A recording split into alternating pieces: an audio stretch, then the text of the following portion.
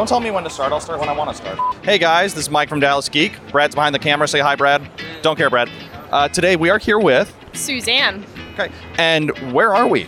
You are at the Ripley's Believe It or Not booth here at Dallas Fan Expo.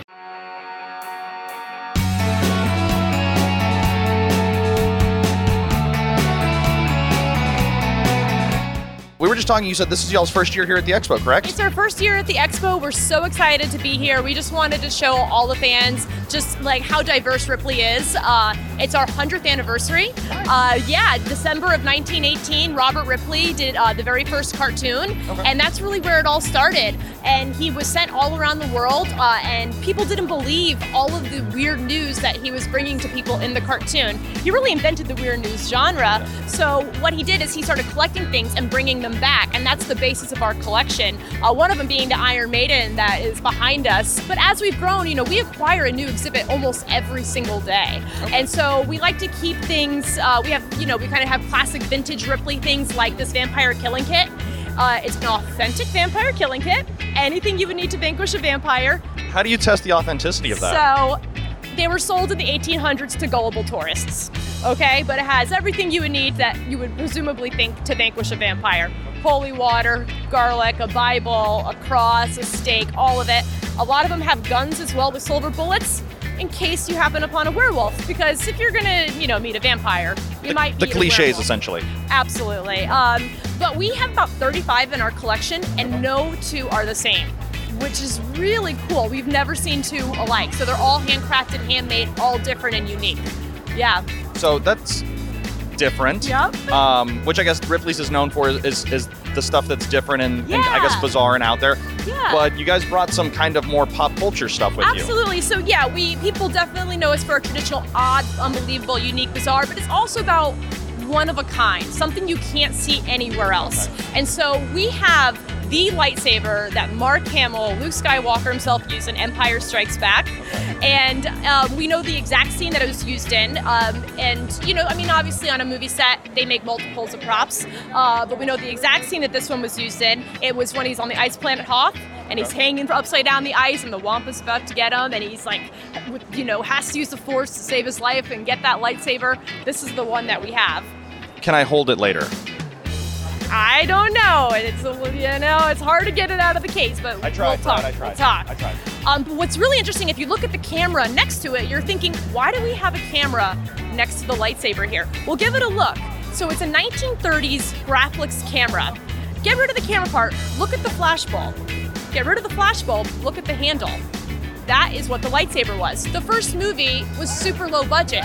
The props department was really looking for innovative ways to create these props. So it all came from a 1930s camera, and if you look at it up close, you can see where the button where you would flash for the photography is where you would hit to get the lightsaber started. That's interesting. I guess you never really kind of think about the origin of it, right? And the ingenuity behind it too, especially when you're so low budget in the beginning like that, right? You have to be very creative. And then this is our homage to Harrison Ford up here. This is a blaster from Return of the Jedi, so that also is screen used. And we also have Indiana Jones's bullwhip. And this one we know the exact scene it was used in. The Last Crusade is my favorite indie movie. He's in the castle and he has to save his father because the Nazis are coming, right? So he has to take the whip and go from one room to the next room and save Sean Connery. This is the whip that was used in It's actually funny because I actually watched that last night. Did you really? Yeah. Oh, yeah. We also have a hoverboard that Michael J. Fox used in Back to the Future 2. We have his lace-up Nike sneakers as well. They're not here today, unfortunately. I know. I was going to ask if I could wear them. On loan to another museum, but they will be in Orlando at MegaCon if anyone can make it out there. Speaking of MegaCon, I guess we were talking before. So you guys have never really done the normal convention circuit? No, this is our first year doing it, and we're really excited. We're launching. We're coming back to TV. Okay. In June 9th, Sunday, 9 p.m. on Travel Channel, hosted by none other than Bruce Campbell. That seems oddly appropriate. It is such a perfect fit. We just finished wrapping, and he is a huge fan of Ripley's, and it's the fourth iteration of the show. Robert Ripley did it in the 40s, Jack Palance in the 80s, Dean Cain in 2000s, and we're coming back strong. And we really wanted to get engaged with this amazing audience that, it's like we're your people. We have the stuff that you like, come and visit, We're not trying to sell you anything. We just want you to say, we like Ripley's is cool, and we just want to show you what it is. Yeah, so I guess with this being the 100-year anniversary, was that a conscious effort that you guys wanted to kind of branch out more and kind of reach out more into? Absolutely. We know that the people at Fan Expo and the people that go to the conventions are just the people that would love what we have, because we have 30 Ripley's, believe it or not, physical locations that you can visit all around the world, but we're also a media company, so we put out fresh content every day with blogs, social media, creating YouTube videos. So really, you can go to a physical location, you can read a book, watch our TV show, or go to our website. You're always going to have something crazy, unusual, and amazing to see. Awesome. So this thing to my left, yeah. Do you want to talk about that? Because I am so grossed out by it. Yeah. As you should be, but it's oddly intriguing. And so you see people walk by it, and then they say, no, but okay. So this is a human hairball. So it's a barber in Ohio, and he wanted to create something for Ripley's. That was his mission, and he was like, what am I going to do? What am I going to create for Ripley's? So he started saving his clippings, and he just started clumping them together with glue and started creating this human hairball. It's all human hair. We don't take wigs. We don't take dog hair or pet hair. We will take beard hair. All human hair, and there's no like foam core. Like, it is 100%. This weighs over 125 pounds, and we have the Ripley Barbershop open here at Dallas Fan Expo today, where we're taking your donations. Which we actually saw somebody do it as we were setting up. Oh yeah, absolutely. We had over 125 people donate to it yesterday. So we take just a little bit. It's a tiny little piece in the back. You're never gonna notice that it's gone. And then we send you an email that says you are now certified, that you are part of the Ripley's Believe It or Not collection. You get your photo. It's a once in a lifetime opportunity. It's just super cool. That's pretty awesome. Yeah. Nice way to kind of get the fans involved. Absolutely. So I guess if anybody was coming out this weekend, what's the one thing that you would want them to come out and see? They got to contribute to the human hairball. They have to. But really, we have something for everybody. I said we've got, the movie props that everyone loves, Star Wars, but it's also that authentic Ripley's, like I was talking, the vampire killing kit. I didn't even talk about the shrunken heads. Ripley's has the largest collection of shrunken heads, and it's, do you want to know how they're made? Is it as gross as the hairball? It depends. I don't know. Perhaps. It's not an easy story, but I'll tell it to you. I'll tell it to you as nicely as I can. Okay, so, a human shrunken heads are about the size of a fist, right? And basically, they were war trophies. The Jabaro tribe in Ecuador, when you defeated your enemy, you would then shrink their head and then wear it as a necklace. Because what's more imposing than a man running at you with a necklace full of human heads of people he defeated? Yeah, I think I'd turn and run the other way. You would run the other way. So they were their enemy. So step one, kill your enemy. Sure. Step two, chop off their head. Following so far, yeah, okay. Step three, you gotta slit up through the back of the head and then take the skull off, right?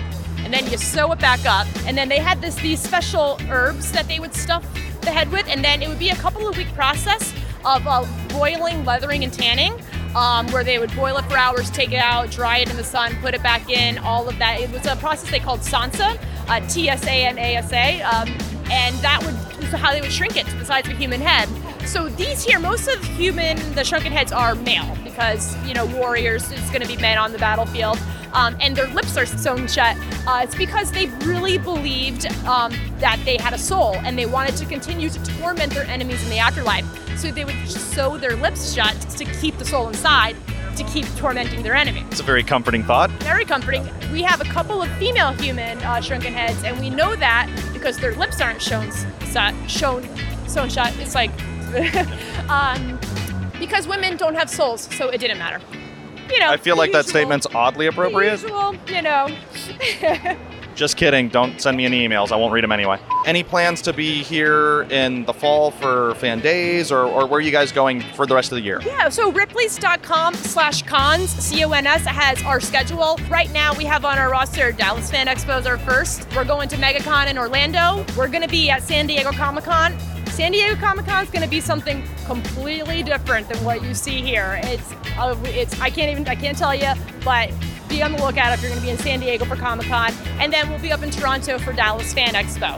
Okay, very cool. And then we also do oddities conventions. So they're much smaller, not as large as these, but it's really interesting stuff. And there's oddity conventions all over, lots of towns, and we do a lot of those as well. Awesome.